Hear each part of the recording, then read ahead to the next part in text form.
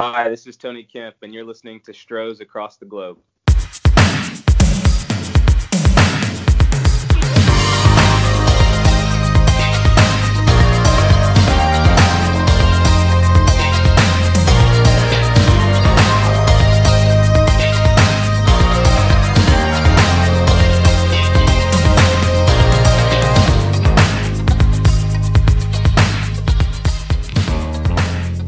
Hi everyone, and welcome to episode 3 of Stros Across the Globe, the podcast presenting an international view on the Houston Astros, brought to you in association with Apollo Media, all Houston, all original.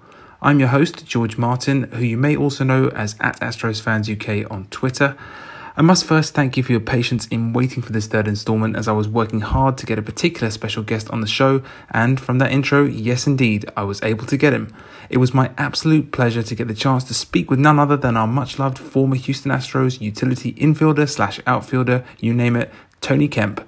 He is of course now plying his trade for our divisional rivals, the Oakland A's, and I spoke with him the morning after a ball game he had played against the Seattle Mariners, with a further game against them to come later that very day. Thus I am enormously grateful for his time. So, at last, the abbreviated 2020 Major League Baseball season is underway, and unfortunately, as many of us had long since expected, there have been a mountain of issues to overcome already. The COVID-19 outbreaks amongst the Miami Marlins and St. Louis Cardinals, plus the associated cancellations of series, have sent reverberations around the sport.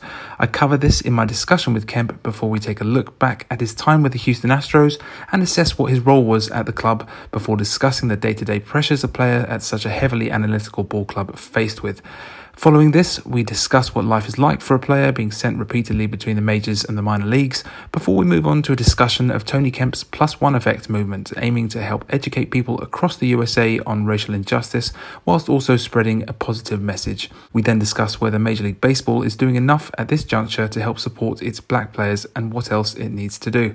After the Tony Kemp feature, make sure to keep listening for the announcement of which Astros fan has won the prize of the Apollo Be Someone mask design based upon Lance McCullers Jr.'s fantastic Houston-based Spaceman/World Series tattoo.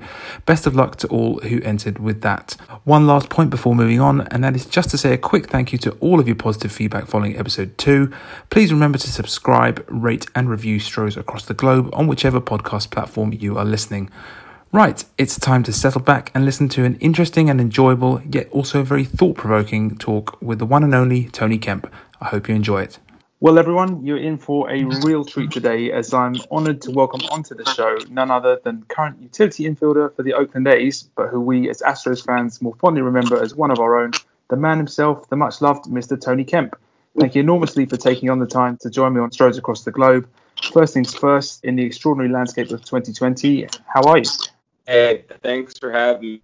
Honestly, appreciate it. Sorry for getting back to you. So finally found a good time, traveling and everything. But, No worries. With 2020, it's a bit of a different scene, for everybody. I just want everybody to be healthy. It's sad to see what our world's going through right now, but I know that change is on the way and just have to keep, being positive. Definitely. I think that's absolutely the right outlook to take. I was going to say, just briefly on the subject of this season before we get cracking with the Astros questions regarding your time with us, how are the players generally responding in terms of the updates that are coming through from other clubs of players that are testing positive and teams that are being unable to play, such as the Phillies, such as the Cardinals and potentially other teams as well? What's the general mood like?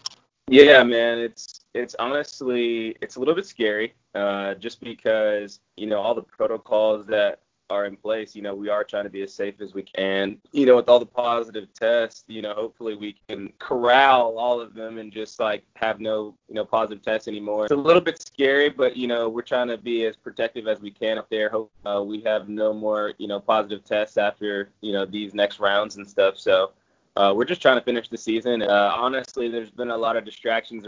Going into each game, you just, want to just take care of what the task is at hand and looking what's going on around the world, honestly. So it's been a little bit difficult, but we're trying our best. Yeah, I can really appreciate that. I think it goes without saying that fans globally sympathise with the position that a lot of players are in. As the news kind of develops, it's a frightening situation for the world at large, and even more so for players who are in a very tricky spot when it comes to trying to make sure they're looking after themselves, their families, you know how it is, but also having to be wary of whether it's the right thing to play or not. So yeah, I completely sympathise with you guys. Moving on to your time with the Astros, I would say that despite leaving the club last year, you very much remain as a much-loved player. And when crowds are allowed back to ballparks, you will doubtlessly receive a rapturous reception on your return to Minute Maid Park. How would you summarize and assess your time with the Astros? Honestly, man, just, being an undersized guy, getting drafted out of Vanderbilt, they gave me a shot. Jeff Lunau, being able to pinch, they develop players with the best of them, and you can see why, guys who don't make it with the big leagues with them, like Ramon Laureano. There's a Rule 5 pitcher that pitched for the Mariners who was with the Astros last night, with the Mariners last night who was with the Astros, and time with there was awesome. It's the relationships, it's the people that are in the building, like Lance McCullers and Carlos Correa, still being, some of my best friends now. And being able to play in the big leagues with them. I have nothing but love for Houston. It was an unbelievable city. I kind of knew my time was getting toward the end once I was out of options, and Carlos Correa needed to come back on the DL, and I wasn't playing as much. So I understood, honestly. And once you get into that, you kind of know when you're kind of at, and, that's the business side of it. But the fans were the best. I'll always have a soft spot in my heart for Houston because that's where I started my career. And hopefully one day I'll be able to end up there again and play in front of those fans. And yeah, it's awesome, man. Oakland's a great spot as well. And, now we're going to be on the other end facing these guys. Yeah, definitely. In town. So, yeah, so it's going to be fun. But, 16, 17, 18, and parts of 19, parts of those 4 years with the team was great. And I'm glad I could impact a couple people's lives along the way.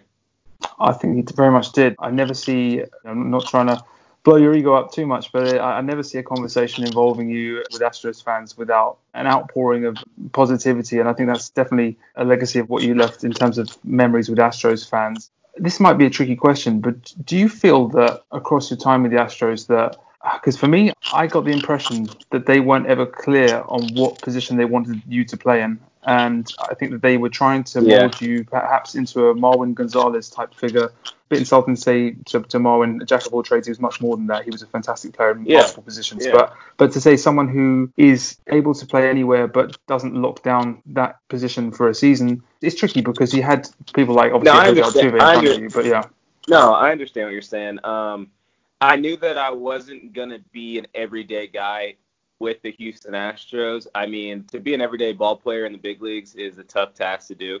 And especially being on one of the top teams in the league, I kind of knew my role, and I knew that I was going to be a guy who's going to be filling in, or if someone got injured, I was going to be filling in, which those roles around the league are important because not everyone is lasting through a 162-game season. It takes more than just 25, 26 guys. So, once I got drafted, I played second base all the way up until Double-A, and then they finally said, I knew that they were serious about me when they wanted me to move back to the outfield because obviously we had Altuve, and they didn't want to trade me. So my agent was like, hey, they don't want to trade you. They actually want to they want to keep you around because I thought they were going to trade me because obviously I was playing second. They had Altuve. Then once they were like, hey, pick up your outfield glove again, I was like, okay, they're serious. And so start playing back in the outfield some, and then, that's when I, debuted in left field. And, as the time went along, guys like Reddick, George Springer, Michael Brantley, Colby Rasmus, the list goes on of how many good outfielders that the Astros have had in years past. And not trying to downgrade who I am as a player, but you have to know who you are.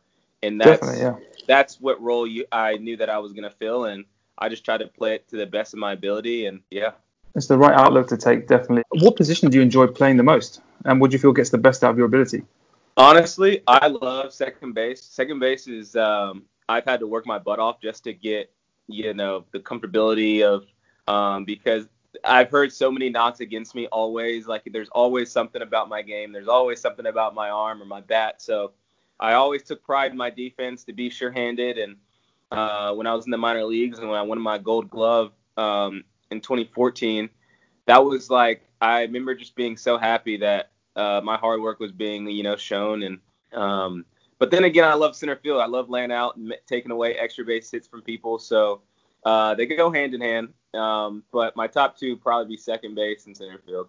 I can definitely see you enjoying making those plays in the outfield. It was a pleasure to watch you doing those for us. In terms of the Astros, much is made of the win at all costs outlook, which was kind of the modus operandi, particularly under Jeff Luhnow in recent years, and this sort of incredible attention to detail and the number crunching that's put in by the front office and the team behind the scenes. What's that like as a player when you're in that situation? And does that put additional pressure on you? I mean, honestly, it's now in the world of analytics, my type of player it's sad because my type of player is getting pushed out the door because, I'm not going to be off of the charts with my exit velocity. I'm not going to be off the charts with my speed, but I'm just a ball player. And I feel like that's what's always been in my back pocket is that, hey, at the end of the day, I know how to play this game. I feel like I have a high baseball IQ. And it's tough because they number crunch so much and like they push out guys that I feel like they, guys who deserve a chance, it takes them a longer amount of time to make it to the big leagues because they don't have the certain numbers on the sheet. They might have the numbers statistically, but if they don't have like the high exit velocity or the sprint speed or the, they throw 98 miles an hour from the outfield, it's like, what else can you do for me? And I knew that. And so I was like, okay, like going into the minor leagues, I just said, okay, you have to be better than you have to be like one of the best people on the team always, like no matter what, because you're not gonna blow people off on the charts of like what you can do on a sheet of paper. So you just have to show them. So that's kind of how I felt. No, I can appreciate that. Did you find that personally a help or hindrance? Was that a motivating factor, or was it more of you looking over your shoulder all the time? Yeah, I honestly, I have a really close relationship with my brother, and we talk about baseball a lot. He played up until he was in Double-A with the Brewers, and honestly, I just didn't want to concern myself with anything but baseball at that time, and I think that helped just because I was able to just limit the distractions and just show up to the field, play my game, not really worried about, because at the end of the day, everybody's going to have an opinion about you, and especially people who say negative things. I mean, we make the game look easy. This game is not easy. So being able to just know that whoever talks bad about you can never do what you do, right? So that's kind of how the mentality I had with, the front office may say whatever they want about you, but at the end of the day, they can't deny that you're a good baseball player, right? So that's very true. In terms of your time with the Astros, kind of links into that. You spent a great deal of time moving between AA, AAA, the major league team, back to AAA, almost ad infinitum. What is that like? Because I think that's an experience that a lot of fans may not necessarily think about as they follow a major league team, particularly because this show that I do is also designed for Astros fans across the globe. What is that experience like when you're moving between the minors and the majors and you don't really have that solidity of being able to say, right, I'm going to be set here for the next few months? Are you stepping up to bat thinking, could this be my last at bat with the Astros? I mean, before I answer this question, I just want to say congrats on building such a big fan base with what you've done. That's all that. It's awesome. But yeah, it's for the fringe guys who are up and down. Mentally, it's draining. Sometimes fans only see the physical of okay, he's playing baseball, but they don't see what is he even thinking, or what someone's mother could have passed away, but he is back on the field a couple of days later trying to play his best, and it's kind of relatable to guys who are up and down because after the game, bench coach might find you, hey, Skip needs to talk to you, and you get sent back down, and sometimes it's more of if we go into an extra inning game and there needs to be an extra pitcher for the staff and you have options and you're the odd man out. And so you can kind of do those numbers as you're sitting there, there's not many dumb guys sitting in these big league clubhouses. So, but for me, man, it's tough. And I just want fans to know that, the journey is not as easy as it may seem.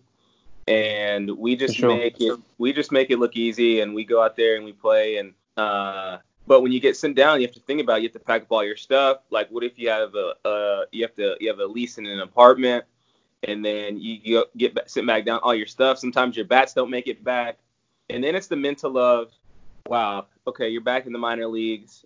How are you going to get back to the big leagues? And for me, I just read about. I like to read, and so I always like to get 1% better each day. And I think that honestly helped my mental of just like be where your feet are and control the controllables. And it sounds so cliche, but when you're going through life like this, and you're a big leaguer and then you're back in the minor leagues, and you don't want to be that salty guy who comes back and kind of ruins like a team chemistry. So you kind of want to be an inclusive guy. And honestly, like, now that you've been there, you want to help the guys make it to the big leagues. And I've always just wanted to be a guy who just worked hard and try to get 1% better each day. And if I could do that and just worry about where my feet were at the time and stay in the moment and just say, hey, I get to play baseball for my job. Like, that is the coolest thing ever. So it's all perspective. It's all how you look at things, and that's how it is.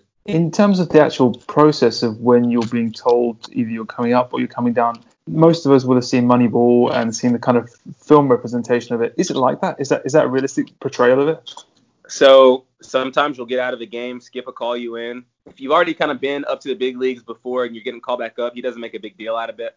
But if it's your first time, he'll get the team together. It's all managers are different, but I mean, pretty much after a game is done, Skip will call you in. Hey, you're going back to the big leagues. You pack up all your stuff next day. And it depends on like where the team is and if they need you in the lineup the next day, how fast they find that flight for you. And it's a bit of a whirlwind, not much sleep, and then it's like, all right, we need you to perform at the highest level. That's crazy, isn't it? I can't imagine that, having that thrill of being told that you're moving up, and then you've got to be like game face instantly. You just can't pause for a second. So you don't miss a beat. So you just continue to just play your game and just, like I said, know who you are. No, I think that's some great advice for any aspiring major leaguers. If I'm lucky enough to have them listening, that's a very good outlet to have, especially in terms of trying to be that 1% better. I think that's a very positive way of looking at things. When you were playing as an Astro at Minute Maid Park, for us Astros fans, that's beyond a dream come true. That's kind of like the pinnacle. Yeah. If you can put it into words, when you first played, I think was it May 17th, 2016? What was that like? Can you summarize the emotions that are actually running through you when you first step out on that ballpark in front of the fans, doing what you have always dreamed of, and you are there? What's it like? I mean, it's hard to put into words, but it's almost like all the hard work that you've done ever since you were like 7 years old. It's like that has paid off. If you can even wrap your head around that. Just being able to walk on the field and just like walk around and, you see guys like Jimmy Rollins and guys that you played with on video games and now you are playing against them. It's like, it's a dream. And, you have that certain moment of where you have to pinch yourself and say, all right, act professional, act accordingly. Like, let's do this. But at the same time, it's hard not to just stop and slow yourself down and just live in the moment and just realize it. And, I remember looking up my big league number, and it's like I was 18,700 something. And it's like, I think we're approaching 20,000 people in the big leagues. And like, it's still not many. It's not many. You think about that over 100 how many years. Yeah. It's been around for a very long time, and you couldn't even halfway fill up Minute Maid Park with how many people play in the big leagues, and that's wild to me. Yeah, it's a bit mind-blowing when you put it like that. What was your game day, even still, what is your game day routine like? How do you prepare for a ball game? It depends if it's a day or night game. I'm usually a big pre-game nap guy, so I like to get my nap in, but before I nap, I like to like visualize what I'm going to do that day. Like, how long is the nap? Max 45 minutes, but it's more of like a visualize of what I want to get done in the day, where is the pitcher's arm slot, where do I want to hit this ball, how's my setup, and it's all positive things. So I like to just have a positive mindset going into each game. And like last year was a tough year for me because I learned so much about myself because I had the highest line drive percentage of my career and the lowest batting average of my career. So like mentally, it just wore on me all year. Like I knew that I was hitting the ball well. I knew I was doing things right. But in this game, you can do everything right and still fail statistically. So my batting average was terrible. But at the end of the day, like I was hitting my line drives and I was just hitting it at people. And, you know, this league will learn how to put people in the right spots to where you hit the ball. And so mentally for me, last year was draining. But I learned how to just turn into a positive and just say, hey, at the end of the day, you know, this game is a game of failure and you have to learn how to deal with it. And so I just kept moving on, man. Just kept moving on. I think that's, again, a good outlook. I mean, we learn generally in life, we learn more from our failures than we do from our successes. So I think it does ask a lot of sort of soul searching and trying to work out what's happening. Are you trying too hard or is it a case of just being unlucky? But yeah, I think that's absolutely right. I think that the right outlook to take is to keep working and build from those setbacks and then turn them into positives. Again, with the Astros, do you have maybe 3 favorite memories that stand out from your time? I'm guessing one, maybe the walk-off that you hit against with the Indians. Two or three moments that really stand out. 3 favorite moments. You know, man, honestly, I can give you moments. Looking back on it, I feel like I was always in the midst of like a comeback or like the 7th inning on, and I almost feel like that's what the fans remember most because like if it was in any rally or any hit, like I felt like I'm not trying to toot my own horn, but I'm just saying like all those memories that like just come up of like late inning heroics or just like working a walk so Carlos could hit a walk-off single or Bregman could hit a walk-off home run. First moment would have to be definitely my call-up, just being on that field for the first time in Chicago and having my family there. And the first pitch I saw was a double down left field line, like off Matt Latos. And that was one moment. Second moment had to be the walk-off for sure against the Indians. And I don't think that their bullpen, that was the first run all series that their bullpen had let up. So I remember that being a huge hit. It was, yeah. My third moment is probably in 2018, just going to the ALCS and playing against the Red Sox. And I mean, obviously, like the World Series and stuff, like I was on the alternative site, but just being in a playoff environment so young in my career, being able to tell other guys what it was like is huge. So it's funny, like I get looked at like I'm a veteran now. So I'm like, yeah, it's a little different. Now I have rookies coming up asking me questions. It's funny. It's funny, but I enjoy it. You're still only 28. I think you've got a lot left in the tank. Yeah, I know. They're like, hey, man, what was it like back in? Oh, here we go. Oh, gosh, yeah. Now I'm thinking about that series against the Red Sox. We certainly didn't come up short through any fault of your own because you gave it everything in that series. But any funny stories that stick out from your time with the Astros, like something unusual maybe? I get the impression that the vibe amongst that clubhouse is one where there's a lot of fun. The guys have an absolute blast playing baseball, and I can imagine there being all sorts of stuff which we don't see, which would be sort of gold in terms of anecdotes or stories. Honestly, man, it's tough to pinpoint one. You know, my favorite memories are just traveling with the guys, and Springer turned on the music as loud as he can in the locker room after a win, and everybody just getting around dancing. You know, in their sliders and in their pants and stuff. So stuff like that. If I can't share too much, you know what I mean? Oh, yeah, no, I can imagine.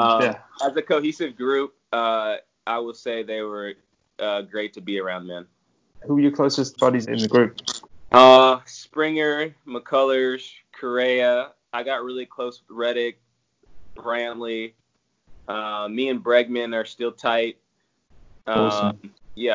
Yeah, I mean, bro, I can't. I pretty much got along with everyone, I feel like, but probably those guys. Awesome.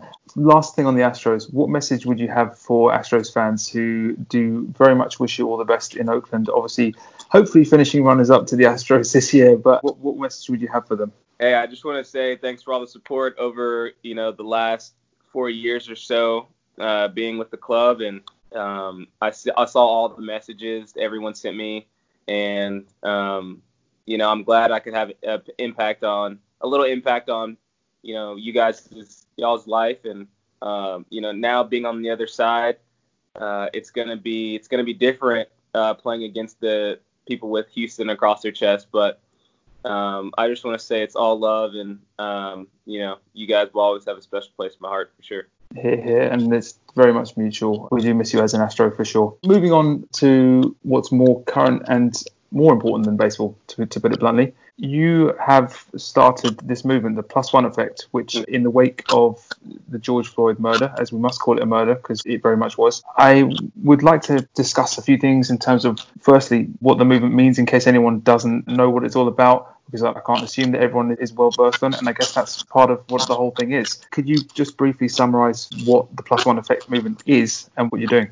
Yeah, so, obviously after the Floyd murder, I was kind of depressed and down in the dumps. And, the Plus One Effect started with a Zoom call with my uncles and my nephews and my cousins. And we just, my uncle said something about, we just need to change, if we can change one person's perspective on, what the world needs to be. And if we can change it, it's kind of like a Plus One Effect. And I kind of took that and I said, hey, I think we have like something good here. And so I took it and started a campaign, and man, we've sold over 1,000 shirts I opened up an open dialogue on social media of just, hey, let's talk. So I probably talked to 150 to 200 people of just like, how can I help, or what can I do? And just giving advice and just educating people on what to see and how to educate themselves, and to watch this documentary and to watch 13th on Netflix to understand systemic racism and how Black people have been oppressed in America. And the biggest thing I just told people is, if you're not Black, the biggest thing you can do is just empathize with us, because you'll never have this skin, but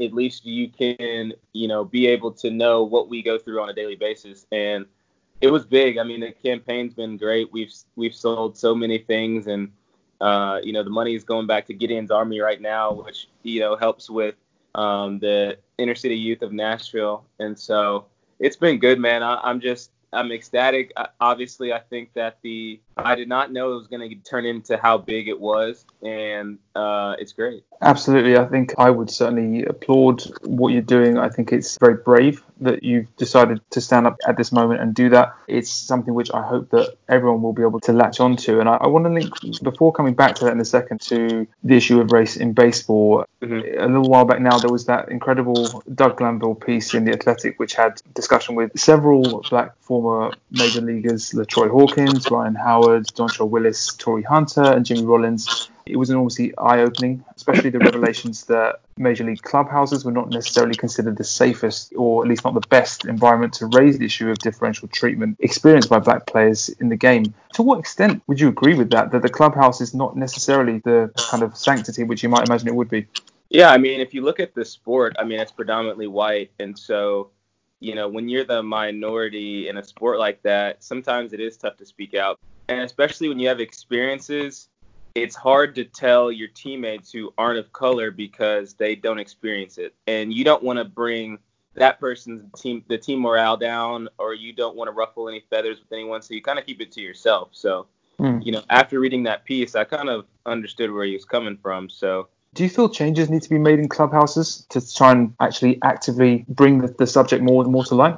Yeah, I think after these recent events, honestly, you can feel a change in how people are reacting and wearing Black Lives Matter shirts and actually having these conversations. And if you've seen The Athletics, everyone's been wearing the Plus One Effect, and everyone's actually been talking about it and having open dialogue. And that's just gives me chills talking about it, because when I started this campaign, I never knew how big it was going to get. And to be able to have my teammates wear it, on a daily basis, even knowing that they get photographed or filmed every day, and it's seen every day. And so people are like, what's the Plus One Effect? And it's honestly just snowballed into this, this huge positive effect. And I just love seeing people with their shirts on and saying hey, I, had a conversation with so-and-so. And that's what I love about it. Major League Baseball rightly celebrates Jackie Robinson breaking the color line every year. My worry, however, is that they maybe see this as the end of the process, when in reality, now being quite a while ago, there's actually the start of an extremely long road towards understanding equality and opportunity. Do you feel Major League Baseball is doing enough in 2020 to support Black and Latino ball players? And if not, where are they failing? Yeah, and I think with Jackie Robinson, I'm glad that they celebrated. I think that, there needs to be, I know that there's a day, but I almost feel like there can be a little bit more done. But I do think that in 2020, they have done a great job with the Black Lives Matter, with the unity and all of their publicity that they have done. Honestly, it's been great, and especially with how they've responded to racism and how they have brought out many things in their commercials and where they post on Twitter and where they post on, the field of having Black Lives Matter on the mounds. And it's a big deal. And I'm glad people are opening their eyes and seeing that. Very much so. Do you feel that Black players in Major League Baseball are potentially more reluctant to speak up on the subject, or at least have been, regarding racial prejudice, maybe with the lack of Black managers and particularly senior front office level figures? I think there are no Black GMs in the sport at the moment. How can this be changed? What needs to be done to turn the tide in that respect? Because it feels like this is a moment in history that we have to take advantage of as a community. Yeah, and I think... honestly, I think that guys, when they get done playing, if you're Black or Latino or whatever, I think that you need to, people need to go into these positions of office, and because it's good to include people of color in these positions, because now they can relate to a lot more, different groups. And so, I think it changes with, honestly, I think it starts from the top, man. I think you're going to have a leader in an organization say, hey, we're going to have this many Black guys in this position. We're going to have this many Latinos in this position. And so I think it starts there.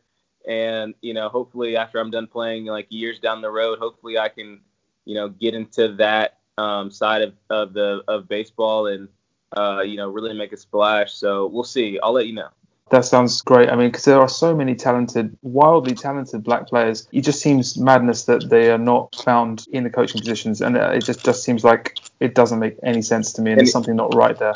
Right. Just quickly before we finish, moving back to your Plus One Effect campaign, one of the main things that has been focused on so far from that is raising awareness of the 1921 Tulsa Race Massacre, which I was completely unaware of before this year, and that's shocking. Not only is it shocking, it's not acceptable. I was at school 20 years ago. I'm 35 now, and as much as I'd like to try and pretend I'm not, I'm 35, and you look great. I appreciate that, but but yeah, in terms of when I was at school, certainly didn't study that. I can't speak for the curriculum now, but I would be pretty certain that it's not focused on, particularly from what you were saying to Colin McHugh in his podcast 12-6, which was a great discussion on it. I love the idea of what you said of having 3-4 lessons on it, like projects on events in history like that, and it needs to happen. So I mean, by changing one person at a time outside of the kind of establishment of teaching is one side of it, I think, and what you're doing in terms of getting it on the curriculums is another. I mean, where would you like to see this program attached to the Plus One Effect movement going forward, and how do you visualize getting it there? What needs to be done? Yeah, so I actually had a good conversation with the author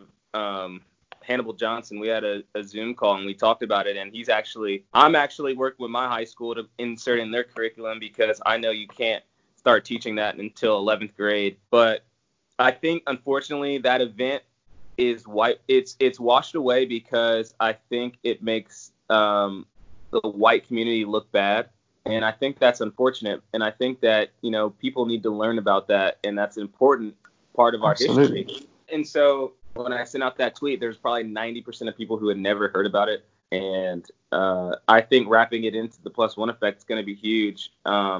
It's hard in the season right now to try to navigate everything and still keep my focus on baseball, but bits and pieces. I'm clicking it together. It might take some time, but I think I'll have some more time in the off season to work on it. But being able to link these two things together are going to be important, especially for our future, just so people can learn about it. I'm actually trying to get professors from Vanderbilt to do a lecture on it to juniors and seniors at my high school. So that's a start. I reached out to the Oklahoma senator, and they're actually putting in the curriculum in 2021. So I'm just trying to move state by state. And then I have a couple of contacts with Texas and the Texas senator. So we're moving in that direction too. So if we can include it state by state, that's going to be a big deal. Firstly, that is fantastic. Secondly, I'd love to see it move beyond that internationally, because I think this is something which, as much as the discussion is rightly on racism in America, as a lifelong Londoner, I can tell you even here, racism is very much still an issue. Unfortunately, part of the dialogue which is still there, and it needs to be exposed both historically and in a contemporary context. And part of that is definitely the history and educating people. I think that education is the key point on this. I think that the more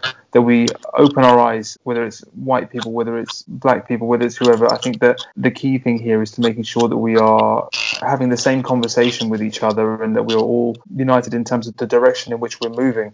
I'd love to see what you're doing there get the same kind of traction over here in Britain and try and do the same thing, because whilst, yes, we have Black History Month, I sort of feel like it's great to have Black History Month, but why is Black history separate from other history? I mean, I think that it's history. There's no reason to try and sort of compartmentalize these things and put them into a box so you can say, oh, I've done that, I ticked that box. I think that You're right. that's the kind of change which I want to see. I mean, I'm white, my wife is black, our son is naturally biracial, and I want him to be able to learn about these things without feeling like it's being pigeonholed into some sort of different category. And I thoroughly applaud what you're doing, and I think, it starts off with visibility with things like the t-shirts that you're doing, and then it kind of branches out into the actual tangible stuff of having curriculums changed and eyes open and experiences broadened. I can't applaud what you're doing enough. I think it's fantastic, and I really hope you get everyone behind you with it. It's brilliant. No, it starts with you, man. It starts, like I said, thanks for having me on this. And it's one of those things to where you now know. And unfortunately, your kid will have a different life than you. So there's going to be instances where he might experience racism and you're going to have to help him. And I think that, I hope it doesn't happen, but and you're just going to have that, real conversation with him that, hey, this is what this is. And that's when you start to see change. And it starts with your kids and it starts with your close friends. And, I know that I can already genuinely feel you're a guy that is not scared to talk about change and to talk about how things need to be done. I can see that it's genuine. So, continue to do that. Continue to be who you are. And, keep it moving. Thanks. I absolutely will do. And it's something which I personally feel very passionate about as well. Yeah, in terms of that +1 effect, one person at a time, even if it takes hundreds of years, the goal is to get there. That's what it's about. That's the goal. I don't want to keep you too long. I was just going to find you, where can people get you on social media, and also particularly with the +1 effect, where do they need to go to check it out? Yeah, so obviously it's on all my social media bios.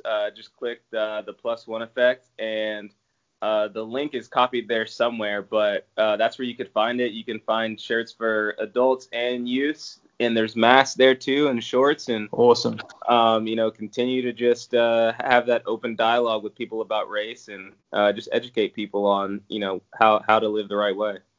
So on Twitter, where can people get you at? At Tony Kemp. And how about you've got Instagram as well? Yeah, at Tony Kemp 6. Super. Thank you so much for taking the time out to speak with me today. I can't appreciate it enough, and I wish you all the best for the rest of the season. No, man, I appreciate it. Thanks for having me. Thanks, man. Appreciate it. All right. Have a good one, dude. Well, what a thoughtful, engaging and thoroughly enjoyable conversation that was with Tony Kemp. I have an enormous degree of respect for both the persistence embodied in his on-field career and the bravery of his new off-field endeavours.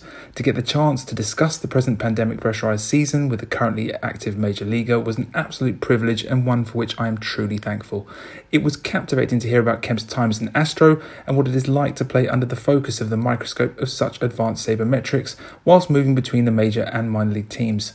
I certainly also loved hearing about the incredible chemistry of being part of this Astros clubhouse and the characters within there. Hearing him talk about what it is like to be a black major leaguer and what Major League Baseball can do better to support its black players was very interesting indeed, and it is a discussion which must be had at all levels of the game. I have an immense amount of admiration for what Tony Kemp is doing with his +1 effect movement. I firmly agree with him that greater education is the key to unlocking a better and more accepting society in the face of racial prejudice everywhere.